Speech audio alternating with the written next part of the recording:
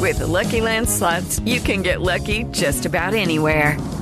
This is your captain speaking. We've got clear runway and the weather's fine, but we're just going to circle up here a while and get lucky. No, nothing like that. It's just these cash prizes add up quick. So I suggest you sit back, keep your tray table upright, and start getting lucky. Play for free at LuckyLandSlots.com. Are you feeling lucky? No purchase necessary. Void where prohibited by law. 18+ terms and conditions apply. See website for details. With the Lucky Land Slots, you can get lucky just about anywhere. This is your captain speaking. We've got clear runway and the weather's fine, but we're just going to circle up here a while and get lucky. No, nothing like that. It's just these cash prizes add up quick. So I suggest you sit back, keep your tray table upright, and start getting lucky. Play for free at LuckyLandSlots.com. Are you feeling lucky? No purchase necessary. Void where prohibited by law. 18+ terms and conditions apply. See website for details. Step into the world of power, loyalty, and luck. I'm gonna make him an offer he can't refuse. With family, cannolis, and spins mean everything. Now, you wanna get mixed up in the family business. Introducing The Godfather at ChumbaCasino.com. Test your luck in the shadowy world of The Godfather slot. Someday, I will call upon you to do a service for me. Play The Godfather, now at ChumbaCasino.com. Welcome to the family. VGW Group. No purchase necessary. Void where prohibited by law. See terms and conditions. 18+. The United States Border Patrol has exciting and rewarding career opportunities with the nation's largest law enforcement organization. Earn great pay with outstanding federal benefits and up to $20,000 in recruitment incentives. Learn more online at cbp.gov/careers/USBP.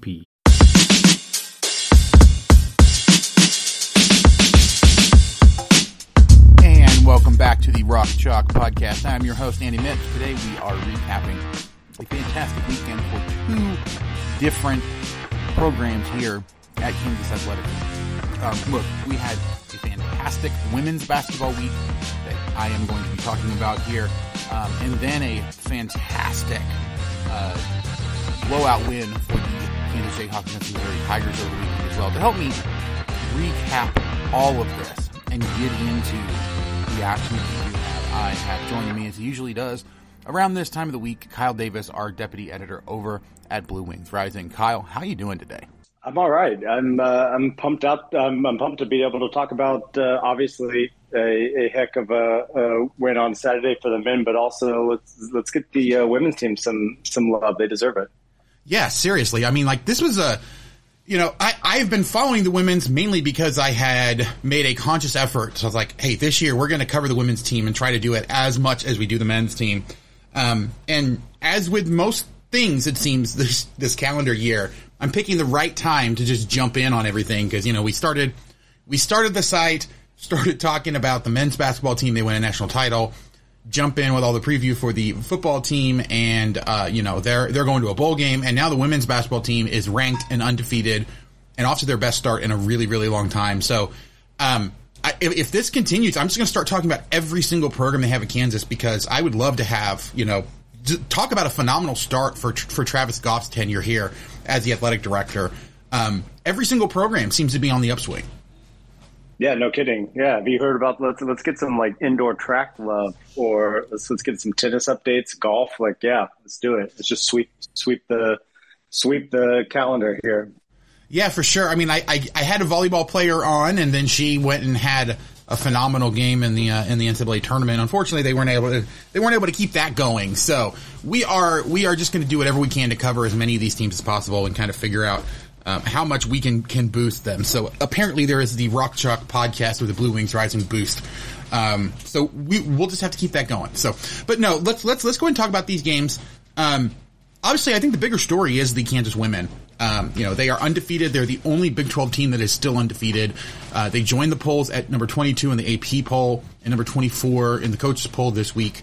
I honestly thought they should have been higher. Like you look at some of the teams that are above them, and it's pretty clear that the rankings, the polls for the women's basketball is very much still, kind of old guard. You have to actually show that you deserve to be there for multiple weeks in a row before they're willing to put you in, because this is a Kansas team I think that has been absolutely phenomenal. For them to be in the mid, low 20s essentially, to not even hit the top 20, I thought was a big miss on the voters' parts. You look at I was catching up on the ESPN's bracketology for the women's side, and as it was put over there, Kansas has the single most impressive win of the entire season, going on the road to beat Arizona by 27 points. So let's go ahead and start there. I know you caught at least a portion of that game. What was it that jumped out to you the most in that game? Speaking of good timing, I think hopefully people got a chance to check out. I had a piece on Tayana Jackson right before this game. Actually, it ran on Thursday morning, and then she went out and just put up a 19-15 against the number 12 team in the country. So that she stood out, obviously. But I think and this is something that's been the case for this team the whole year. There's a lot of balance. I mean, it's not just her. She was obviously great, but like you've seen, and I know, we'll get to kind of like the, Wichita State game after that, but you have Jackson playing lights out against Arizona. Obviously, Kurt Skyder's been great in one of the kind of leading scorers the whole time, but then you have Zakiya Franklin leading the team in scoring against Wichita State. She was also in double figures against Arizona, but not probably the star like maybe Jackson was. So like that, I think it's not just one person. It seems like this is a very balanced team. They are doing it with obviously efficiency on offense, but also some really, really good defense. I think it was the Big 12 conference that tweeted out that Kansas and Oklahoma State are two of the only 4 women's programs to hold every single opponent to less than 12 assists in a game or something like that. I need to go back and find it, but like you'll see, like Arizona only had 8 assists to 11 turnovers in this game. It also committed 19 fouls. I mean, this was a true road game against a previously undefeated team with a good crowd there, and there was just no question who the better side was. And this was without Kansas shooting well from beyond the arc. I mean, they were only 3 for 12 from 3. They got to the line a lot. They, unlike the men's side, are a very good free throw shooting team, which is nice to see. They were crashing the boards. I mean, honestly, what's not to like? I think that's the kind of the key here too. The couple big things is that just they're not going to do it just one way. There is not a recipe for if this happens, then they will win. I think they've proven pretty resoundingly that there's a lot of different ways that they're going to hurt opponents and make coaches probably a little sleepless in some of the days leading up to a matchup against the Jayhawks. Yeah, I mean, you look at that particular game, like the game against Arizona, it was Tayana Jackson in the middle, and honestly, I think the defense is what stood out to me the most for this team. Like, they were talking about how, defense was a priority over the offseason, that there were definitely players working on their shots and, trying to get the offense better, and that Jackson in the middle was like kind of the big jump that they were expecting to see offensively. But this defense has been playing a lot better than they were last year. And they weren't bad last year. They're just phenomenal this year. It's shutting down a lot of teams that have really good scorers. Coming into this game, like Arizona had, I think, the second or third best offense in the entire nation. Like they were scoring at a ridiculous clip.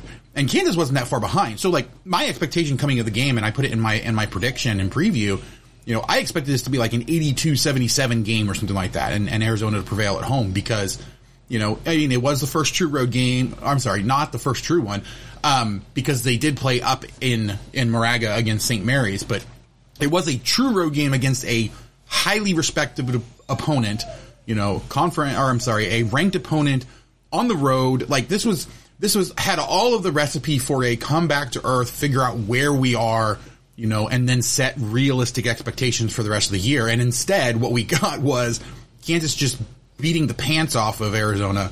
This is, I actually wrote in my write up for the Wichita State game, and we can definitely jump into there because I think your point about, it not being an individual player and it being a ton of different players is super valid, and it makes more sense to talk about both of them together. But in that recap, this is the first time since 1980 that Kansas has a winning streak of 7 games where every single game had a margin of victory of 20 points or more.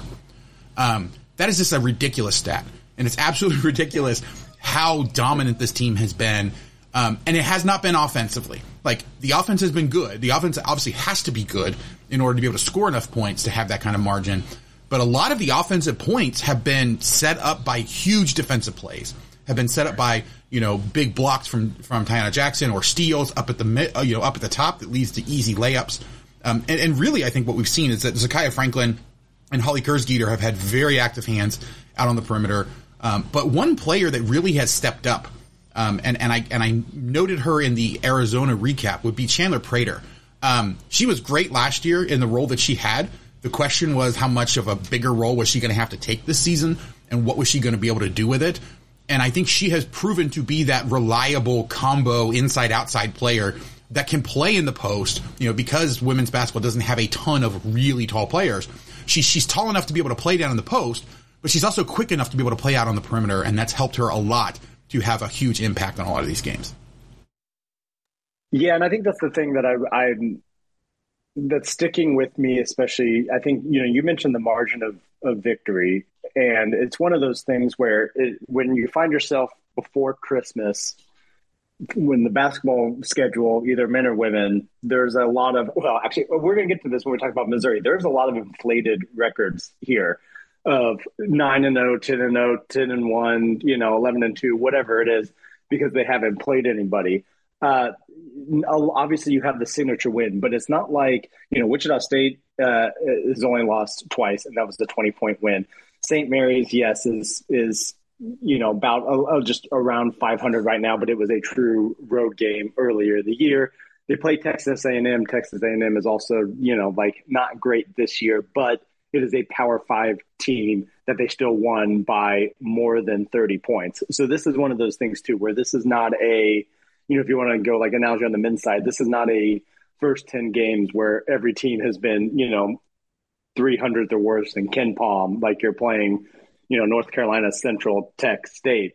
This is a pretty good roster for a non-conference roster that you're looking at it. And again, it's not even the fact that they're undefeated, which you would absolutely take 9-0 to start the year. It's the way that it's happening. And yes, Arizona was like the kind of, I think, coming out party for everyone else to pay attention.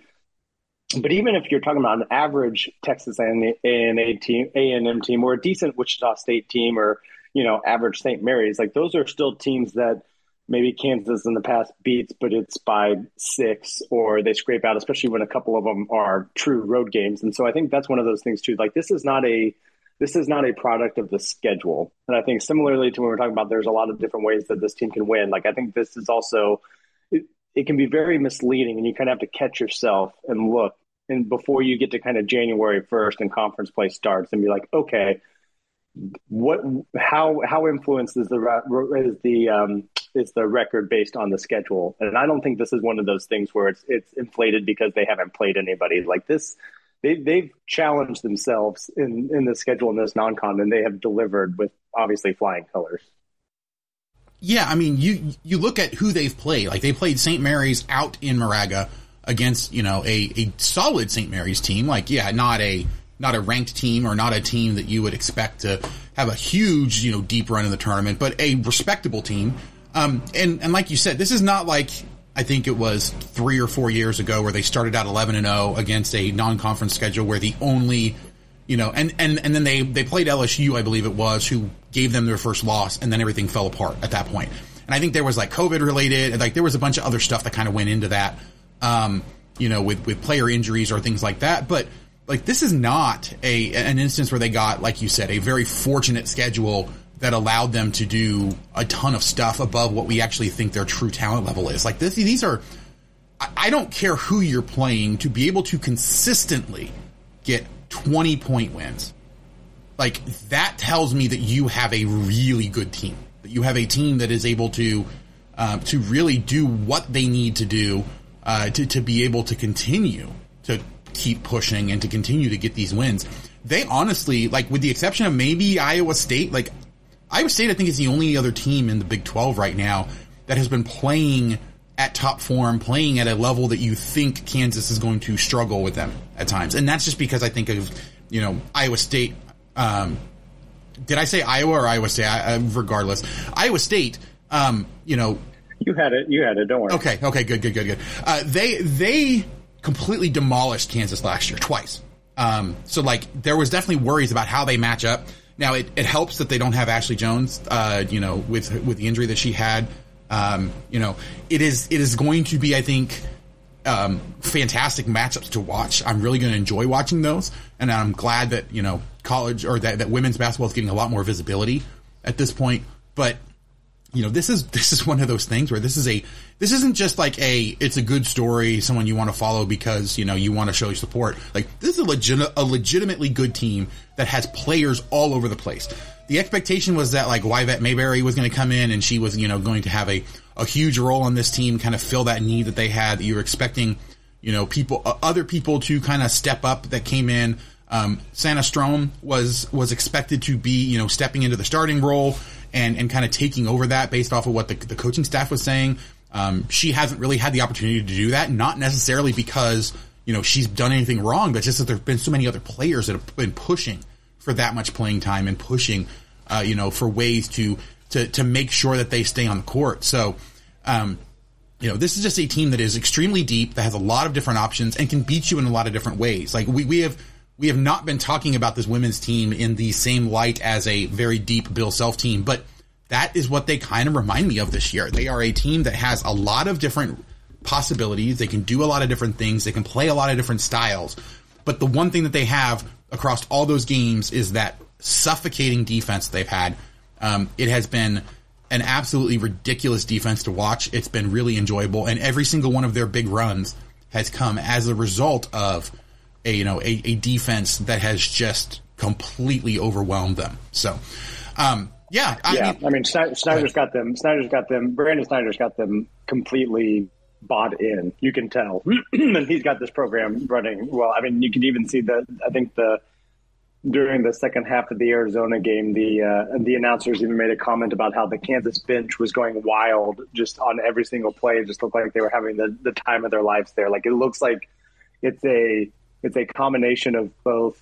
They are very much locked into exactly what he is trying to preach with the game plan, but also they're having a heck of a lot of fun out there too. And that's a very hard, balance to keep it. So a lot of credit to him and the staff because this team just looks like it was really well constructed. They're playing in a way that fits a lot of the strengths of this team. And then, they look like they're having a really fun time out there and they really enjoy playing together. Like it just looks like culturally it all fits really well, which is something that, I think considering what Snyder walked into with this program when he started is, the turnaround there is just pretty incredible. Yeah, it's been absolutely ridiculous just how well they've gotten it turned around. And you have to remember, like, this is a team that coming into the COVID year, like that COVID year may have actually kept Brandon Snyder from getting fired that year. Because, you had the built-in excuse of, hey, it's the COVID year. And, of course, they actually had legitimate reasons for not being great in that year with, a ton of players that ended up opting out and, like, a whole bunch of stuff going on within the program. But, like, they hadn't done anything up to that point. And to be able to get this group together and get them to buy in the way that they have, yes, you have a lot of praise for what Coach Brandon has done. But these players, Holly Kersgeter, has been a voice on this team, a leader on this team for quite a long time. Zakiya Franklin, obviously, has kind of been there as well, but not taken necessarily as much of a leading role. And then Tiana Jackson, when she came in, like those were the three that were at Big 12 Media Days. They are the clear leaders of these team. And I mean, they really set the tone. I think the most telling thing, and we've talked about it on here before, or at least I have with some of the other people that have come on is, this is a team that went to the coach and said, hey, coach, we want to be a lot better this year. We want to have an opportunity to host an NCAA tournament round or two.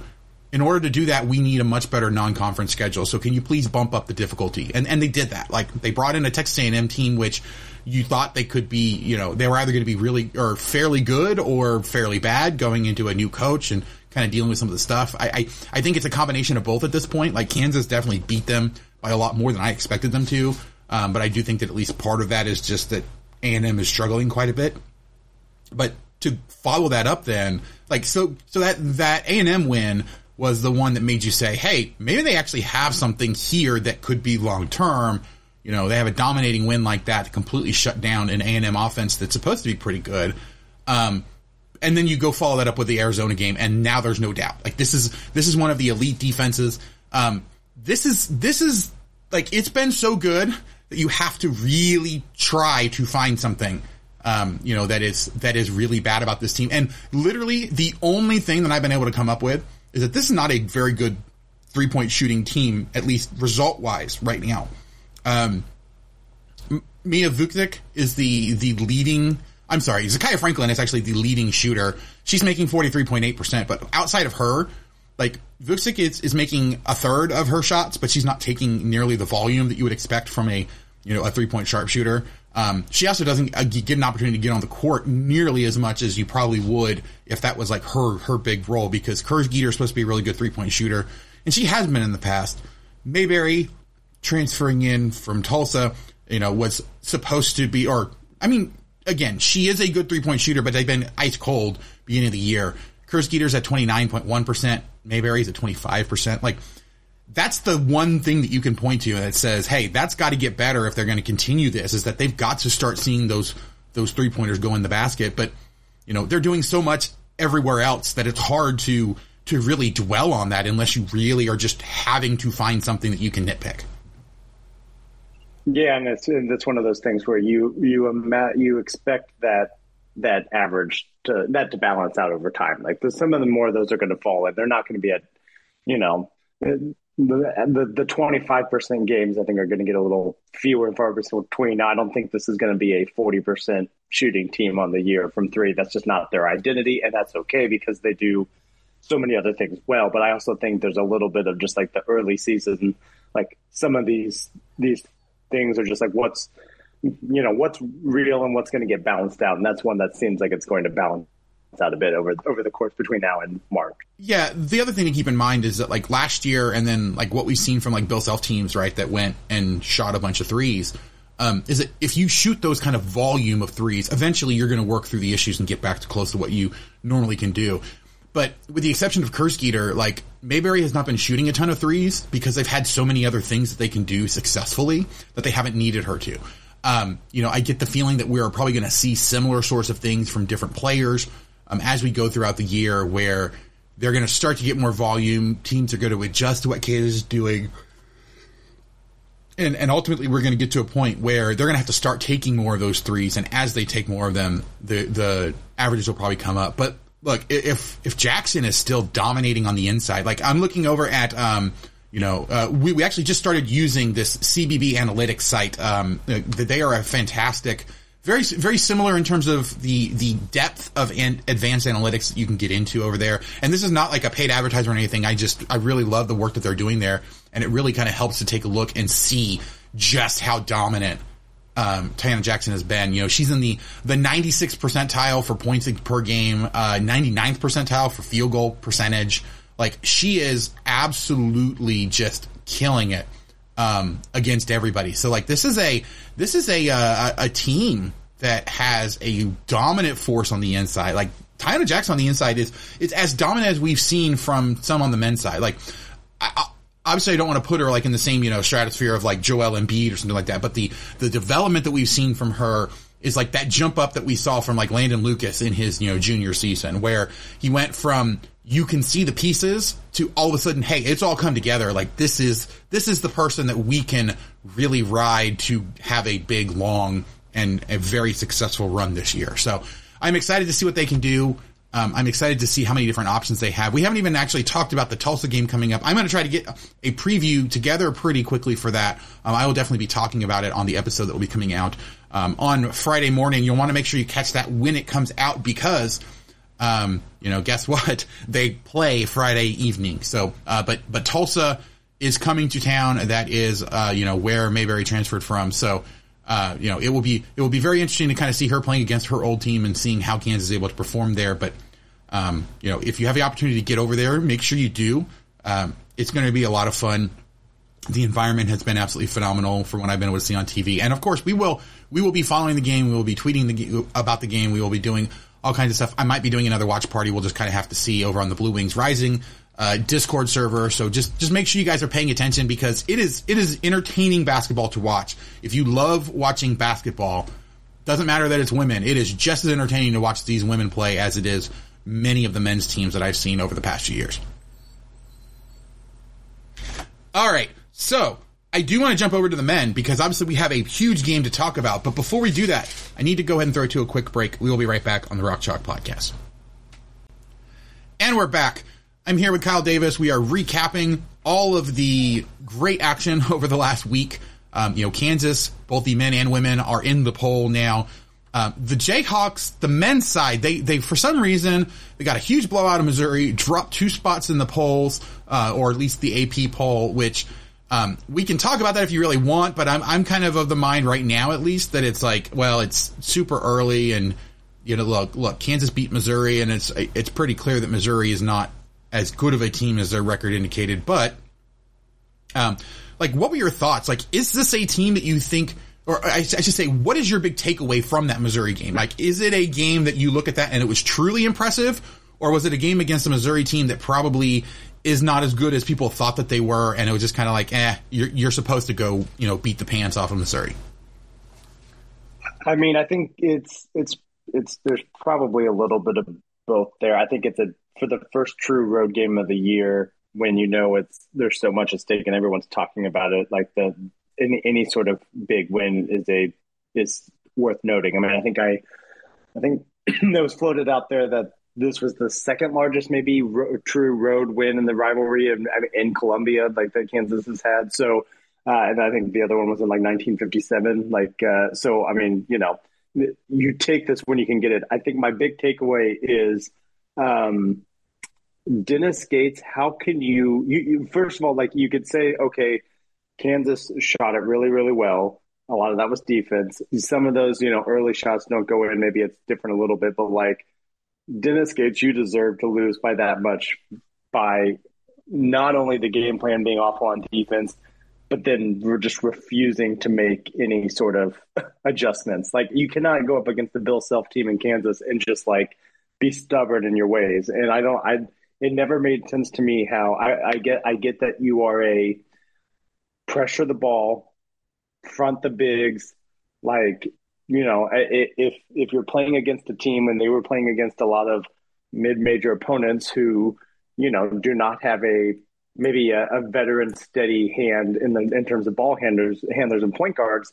Yes, you can get a lot of steals and stuff that way. But when you're going against Dwan Harris and this team and the way that they play, it's just, it continued to baffle me how, again, I don't know if it was stubbornness. I don't know if they just didn't have an answer. I mean, obviously Kansas shot it really well, but also you would expect them to, because they were getting wide open looks and layups. This was I think they mentioned this was a analytics junkie's dream. It was all threes and layups or dunks. There was no, I think Bobby Pettiford had kind of a floater in there maybe at one point from 8 to 10 feet. But yeah, there was very, very little resistance. I tweeted out during the game from the account when they were showing the Missouri fans, can any of them play defense? Because I don't know what you're supposed to do there. And I get that obviously Kansas played really well and gets the credit, but man, Dennis Gates, you got to make some adjustments there. I don't get that. Yeah, well, it's a couple different things. I talked with Carrington Harrison to preview this game beforehand, and the thing that I came away with talking with him and kind of looking over, Ken Palm and everything, was that this Missouri and this Kansas team actually aren't that much different in terms of, you look at the style that they have, that their best personnel is equipped to play. You look at a lot of that sort of stuff, right? And it's they're not really that much different. It's about who can execute. And obviously Kansas, I think, has better talent doing those sorts of things. So if you've got two teams that are doing stuff that's fairly similar, but one team is much more talented, has much more on the bench that they, can use, weapon wise, that makes it really hard for a team like Missouri. And what they have been, they do not have any kind of inside presence at all. They're very similar to Kansas like that, where they don't have a lot of inside presence. They use two, fairly tall, but not your normal traditional size big men to do what they can. So they play a very aggressive style of defense. It is high risk, high reward. They have to go and attack people. And that's just kind of the way that team is set up. It obviously backfired entirely against the Jayhawks because Kansas came in at one point. I think it was like 9 minutes left in the first half or something like that. And Kansas was shooting 83% at that point. Like it was absolutely ridiculous. Grady Dick, I think, made his first 7 shots or something like it was insane how well Kansas was shooting out in Missouri. And you heard the guys talking about it afterwards about how they were, hyped up on the energy from the crowd. DeJuan Harris, it being his homecoming, and of course having a decent contingent of Kansas fans in the building as well really helped out a lot. So Kansas was able to go and take care of business. And I mean, I think really what we saw was it is a Missouri team that's very limited in the styles that they can play because of personnel. It is the first year of a rebuild. They're already playing a lot better than they did under Quanzo Martin.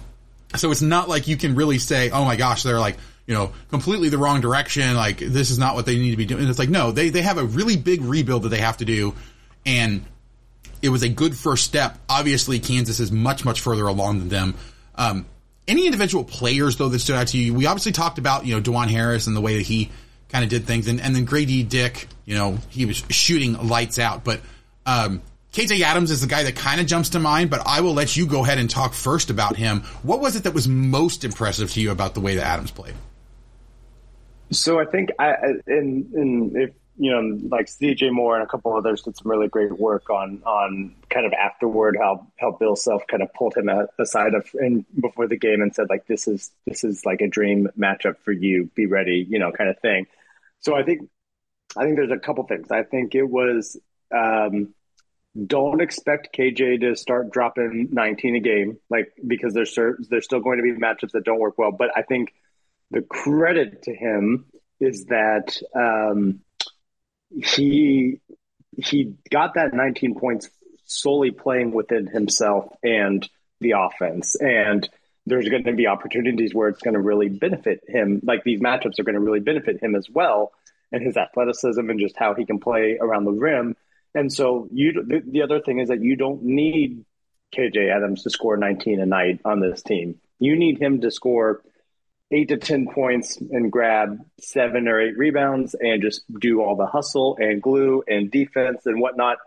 And you're going to be in great shape. And then on the days that he does, when it's a good matchup and he takes advantage, then that's even better. That's a cherry on top. So I think it wasn't even necessarily the 19 points. It was the way that he just played within the flow of the offense. And obviously Duan found him for some amazing passes. And again, they just continued to front and there was no one behind to help. And KJ just did basically whatever he wanted. And again, it's one of those things that's like needed because there's going to be those times when he's going to have to step up.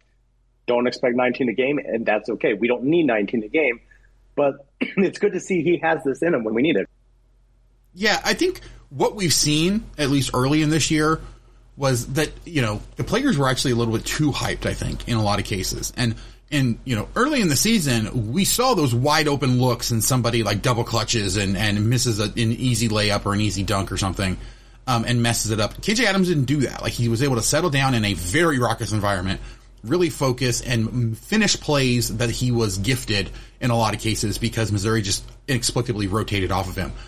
So like it is definitely one of those, like, you don't expect this. He had 15 points in the first half. Him and Grady Dick were just absolutely on fire in the first half. What I find more interesting, honestly, like, because KJ Adams had a phenomenal matchup. It was the kind of game and the style of play that was set up perfectly for him to have a big game. But the thing that really kind of surprised me was just how quiet of a good game both Jalen Wilson and Kevin McCullough had. Like, I would not have thought coming into the game that, immediately after the game, with the story being, Grady Dick's hot shooting in the first half and then KJ Adams just dominating in the paint. He was 9 of 11 field goals. Like, I would not have thought that Jalen Wilson was actually the leading scorer in this game. Like, if I hadn't actually watched it with my own eyes, because he has started to do the sorts of things that we ended up seeing Ochai do towards the end of last year, right? Where he wasn't necessarily always being the guy that doing a bunch of scoring or doing a bunch of flashy stuff, but you saw flashes of when he just took over a game and did what he needed to do. And then you saw other times where he kind of just sat back and let it happen, let everybody else jump up and do what it was that they're able to do. Him and Kevin McCullough were all over the place. But, you know, Jalen Wilson, the only player, it looks like, actually, that got a double-double on the game.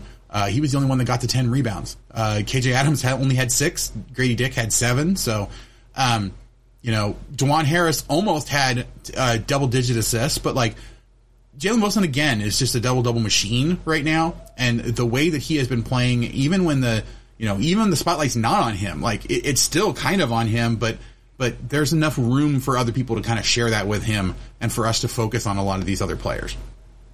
Yeah, and McCullough now has been the Ken Palm MVP 2 games in a row. So Seton Hall in Missouri, and he has been great. And I feel like it's been since, you know, for those who are on Twitter and in some of the like Jayhawk communities, there was one poor guy who during the Bahamas tournament tweeted that Kevin McCullough was the worst player on the team, and if you thought he was a good addition, please seek help. That's not aging well because the defense was already always there, and always and like it was already a ridiculous take just because of the defense alone. But then you look at like the Missouri game, and he's 6 for 6 from the floor, and from the 2-point range. I mean, and he's 8 of 12 overall, and just like he's found a confidence in himself that is what, again, we talked earlier in the year, this is what they needed because you can't have Jalen Wilson hero ball. And while Grady Dick I was honestly most impressed with Grady, the fact that as a freshman coming in there in that sort of environment, he wasn't rattled. Because again, like I love the DeJuan Harris quote about, what was that a tough environment? He's like, no, man, we just played in the national championship in front of 70,000. Like that's right. They've been there, they've done that. But like Brady hasn't. And so the fact that he came in and knocked down so many shots early, I thought said a lot about him. But he's also a freshman who's going to have some, like he's a bit of a streaky shooter. He's a freshman. He's going to have some tough nights. You have to have Kevin McCullough there because, again, KJ Adams is not going to be 15 a night for you, and you don't necessarily want that. Like, this version of Kevin McCullough takes the Jayhawks to another level that you did not see from this offense up until probably 2 or 3 games ago. Yeah, I mean, this is I said it before, Kevin McCullough reminds me a lot of what Jalen Wilson was last year. Where Jalen Wilson was the guy who gave you whatever you needed last year. He wasn't, a dominant defender. He wasn't a huge assist guy. He wasn't a player who's going to score night in and night out. He just said, okay, how can I best help the team in this particular game? I'm going to go out and do it. And you may not even notice it. And honestly, there's been plenty of times where you just don't notice what Kevin McCullough does. But like the game against Tennessee where he was injured and not playing well, you could tell the difference when he wasn't there. Or when he wasn't playing well, you could tell the difference when he was out. You can tell the difference when he is not on the court because of everything that he does, even if it doesn't show up in the box score. Now, the fact that stuff is showing up in the box score for him so that we can actually properly appreciate what he does, I think is great for him. It's one of those things. He is quickly becoming one of my favorite transfer players just because of the attitude that he brings, and hearing him talk a few times, and the way that he talks about, the support for everybody and what it is he wants to do. I absolutely love the guy. I know that there was a lot of Texas Tech fans that were upset that he left because not just because he was going to Kansas, but because they were losing a guy like that. And I understand why now. So, all right. So we do have stuff coming up. Obviously the big game here. Well, speaking of great decisions and great moves and all of that, you can make the best move that you will make this holiday season as you're looking for gifts or looking to fill out your wardrobe. If you go to our sponsor here on the podcast, Home Field Apparel. Home Field Apparel, the most comfortable vintage college sports apparel anywhere. They got t-shirts, sweaters, hoodies, joggers, a whole bunch more. Over 140 different schools, all with fantastic vintage logos on the best apparel you're going to find anywhere. Like I might be a little biased because they've been a longtime sponsor of the podcast here, but I absolutely love the shirts they have. I have way too many of them, and I'm always looking to get more because they have so many new things coming out, refreshing lines, bringing out new mascots, getting new licenses to new things. There's always going to be something. If you go over to homefieldapparel.com, use promo code CHALK12, you can get 15% off your entire first order. Obviously, you want to order right now if you have any hope of getting it by Christmas, but if not, you can at least, do what I did. I think it was 2 years ago where I, made the order, wrapped it all up, put it in the box, and and had my wife open that up so she could see what she got and build that huge excitement of what it is that you're going to be getting. So again, homefieldapparel.com, promo code CHALK12 gets you 15% off that entire first order, and all orders over $100 have free shipping. All right, so obviously week coming up, absolutely huge matchup for the Jayhawks here. Kansas taking on the Indiana Hoosiers. I actually work with somebody who is an Indiana fan, and so he has been chatting me up nonstop about this particular game coming up. Here in Lawrence, it's going to be a great environment on Saturday. If you're not already going to the game, make sure you're watching the game. If you have an opportunity to go to the game, I highly recommend that you do, because it's going to be, again, it's two blue bloods in the sport. Indiana, even though they haven't been super successful recently, are still a very storied program. And it should be, I think, they have a fan base that actually travels fairly well. So if they can find a ticket, they'll probably be there. So, but looking at this matchup, just kind of starting, I know that you're getting started on the preview, kind of taking a look at all of this. What has jumped out to you the most about looking at this game coming up? Yeah, actually, the preview is probably going to be out by the time most people are listening to this. It should be out early Thursday. So it's actually funny we're talking about this because you want to know offensively who Indiana is probably most like that Kansas has played so far? It's probably Missouri. Nice. I'm all for that. So they both are fast. They both play above average tempo, both top 40 in average possession length in the country. Both of them are basically live and die by 2-point range. So Indiana is shooting 58% from inside the arc, which is 15th best.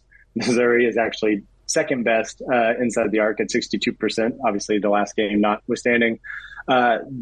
Indiana does take a lot less threes. That is kind of the difference, but neither of them shoot it well from three overall very well, but they're very good at assists and just kind of their overall style of play. The other thing that is interesting, because actually Indiana looks a lot like Kansas in this sense, which I think Missouri fell into this as well. They are long, but they're not tall. So there's no 7-footers roaming the paint here. Trace Jackson Davis is obviously the stud. He's 6'9". They have another 6'9" forward.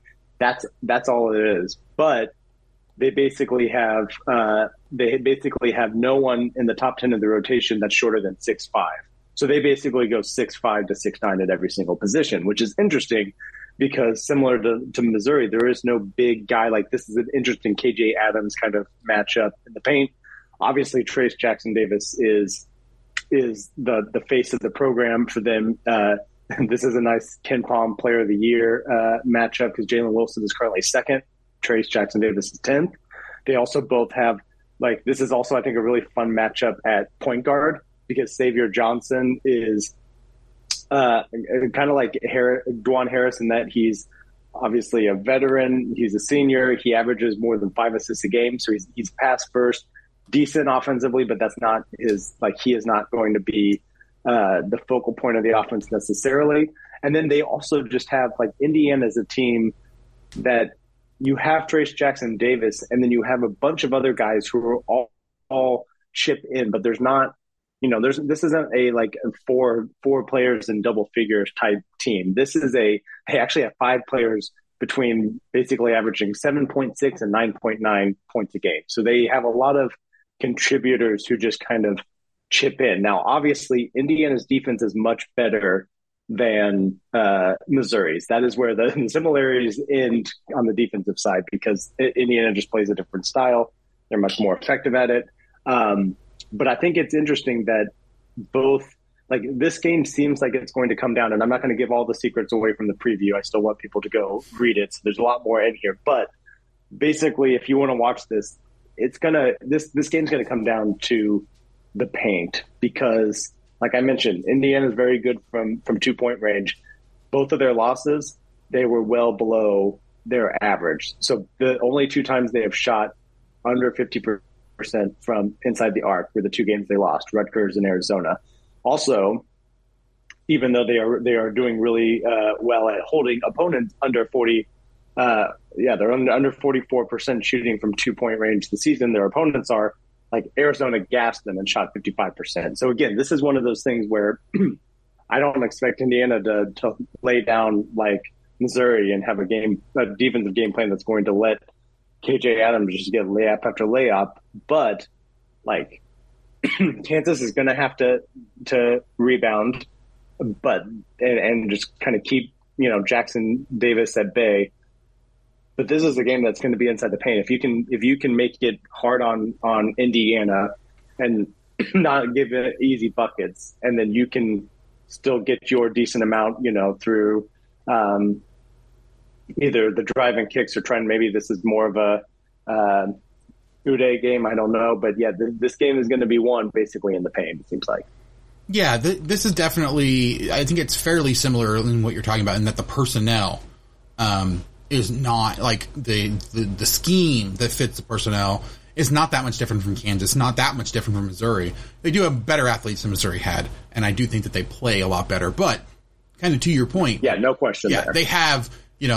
They have 2 losses against an Arizona team that is still a really good team, and a Rutgers team that it was the conference opener on the road at Rutgers, a team in Rutgers that is a top 30-ish KenPom team. So it's not like they're a bad team. Like that was a tier A game for them. So, this is definitely one of those situations where this is a much better battle-tested Indiana team. But Kansas is at home. They are, I think the most talented team by far that, with the exception maybe Arizona, that Indiana will have played. And it's like, Indiana beat North Carolina, yes, but we saw, how far North Carolina had really fallen from being number 1 to, I think, losing 3 in a row. It was kind of crazy for them. The one thing that I will say is that this just quick look, Indiana reminds me. Oh, I'm sorry, North Carolina lost 4 in a row. But and this was the 3rd game in that stretch. But Indiana reminds me, I think, a lot of the Iowa State team that we saw last year, in that they've got a lot of different guys that can play really well. They have, at times, gelled really well as a team and played better than the sum of just the individual pieces.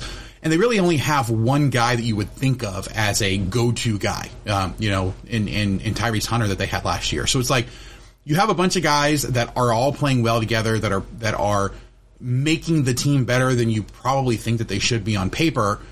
That's where Indiana sits to me right now, just with a quick look. So I'll be interested to kind of dive in a little bit more. We're still working on getting a guest for an actual preview podcast that will be coming out either Friday or Saturday. I'm hoping it'll be early Friday, so that way we'll have plenty of time for the women's team. But if I have to do a little mini episode for that one, I will.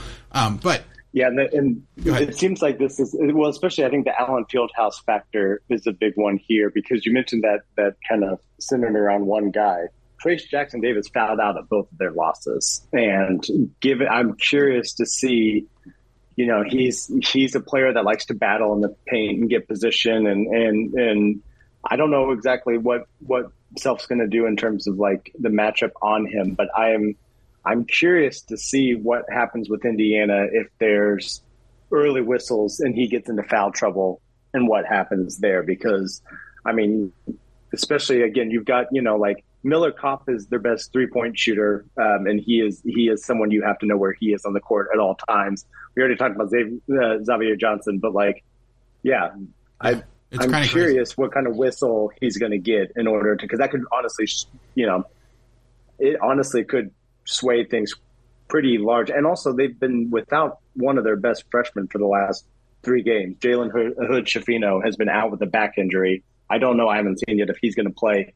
He was averaging almost 10 points a game before he went out. Really talented 6'6" freshman. So they are also not at full strength. And if he does miss another game, that's another big advantage for Kansas.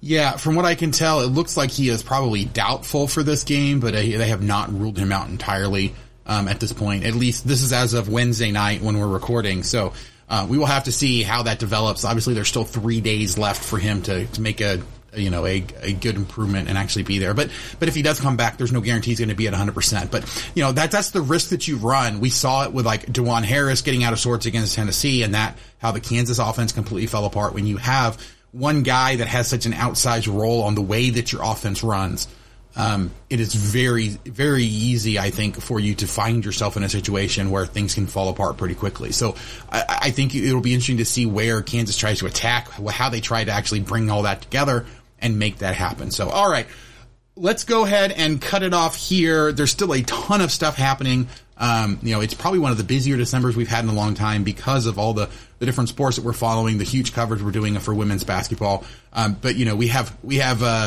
National Signing Day, the early signing day coming this next week coming up. We have a ton of stuff happening as the football team is getting ready for the bowl game as well.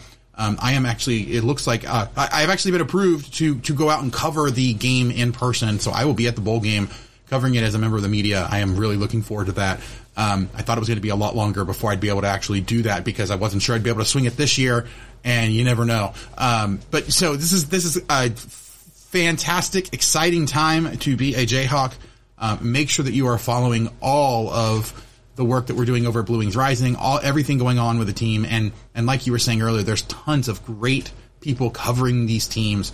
Make sure that you catch as much of it as you possibly can, whether it's, the professional journalists over at The Athletic and the Kansas City Star and all of these other places, or, even guys like Mike Vernon doing his Scoops newsletter where, he hears things and talks about it and we all can go and kind of speculate onto what it actually means. So there's plenty of room all over the place, in the KU Twitter sphere and the KU online community to find something that's going to fit your niche. So, if you haven't already, go ahead and find this podcast wherever you get your podcasts and subscribe so you can get every episode as it comes out. And of course, you can catch all of Kyle's work.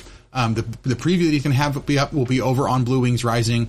His Twitter handle, if you want to follow his stuff specifically, is at Kyle Davis 21. I am at Andy Mitch 12 over on Twitter, and of course, you can find us, the podcast, on Twitter at Rock Chalk Pod. But if you can subscribe, get every episode as soon as it comes out. Give us a rating and a review as well. 5 stars, nice comments would be fantastic. But please just give us an honest review, what it is you think we can be doing better, so that way we can make this show as great of a show for you guys, getting you all the information you need in as entertaining a way as possible. If you ever have any comments, questions, suggestions, people you want me to try to interview, anything like that, contact me by email at rockchalkpodcast@gmail.com. Or, of course, you can go ahead and catch me over on Twitter at RockChalkPod. We are part of the 1012 Podcast Network, a fantastic network that's over on the Sports Drink Network that covers all the teams in the Big 12 Conference, including the new ones coming in. There's a rumor going around, and or I should say, I'll hint that we have some expansion potentially insights here for adding a few more of those pods so you can get familiar with a lot of the different schools that we have in the conference that we have. So, but that is going to do it for us today. Make sure you visit our sponsors, Home Field Apparel, Prize Picks, and of course, if you are looking for great statistics, again, it's not a paid advertisement or anything, but I absolutely love what they're doing over at CVV Analytics. So, but that's going to do it for us today. Kyle, thank you so much for joining me. Thank you guys so much for listening. We will catch you guys next time on the Rock Chalk Podcast.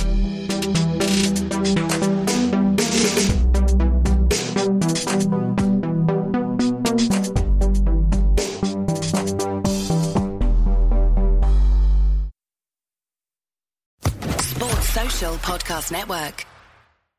With Lucky Land Slots, you can get lucky just about anywhere. Dearly beloved, we are gathered here today to... Has anyone seen the bride and groom? Sorry, we're here. We were getting lucky in the limo and we lost track of time. No, Lucky Land Casino, with cash prizes that add up quicker than a guest registry. In that case, I pronounce you lucky. Play for free at LuckyLandSlots.com. Daily bonuses are waiting. No purchase necessary. Void where prohibited by law. 18+. Terms and conditions apply. See website for details.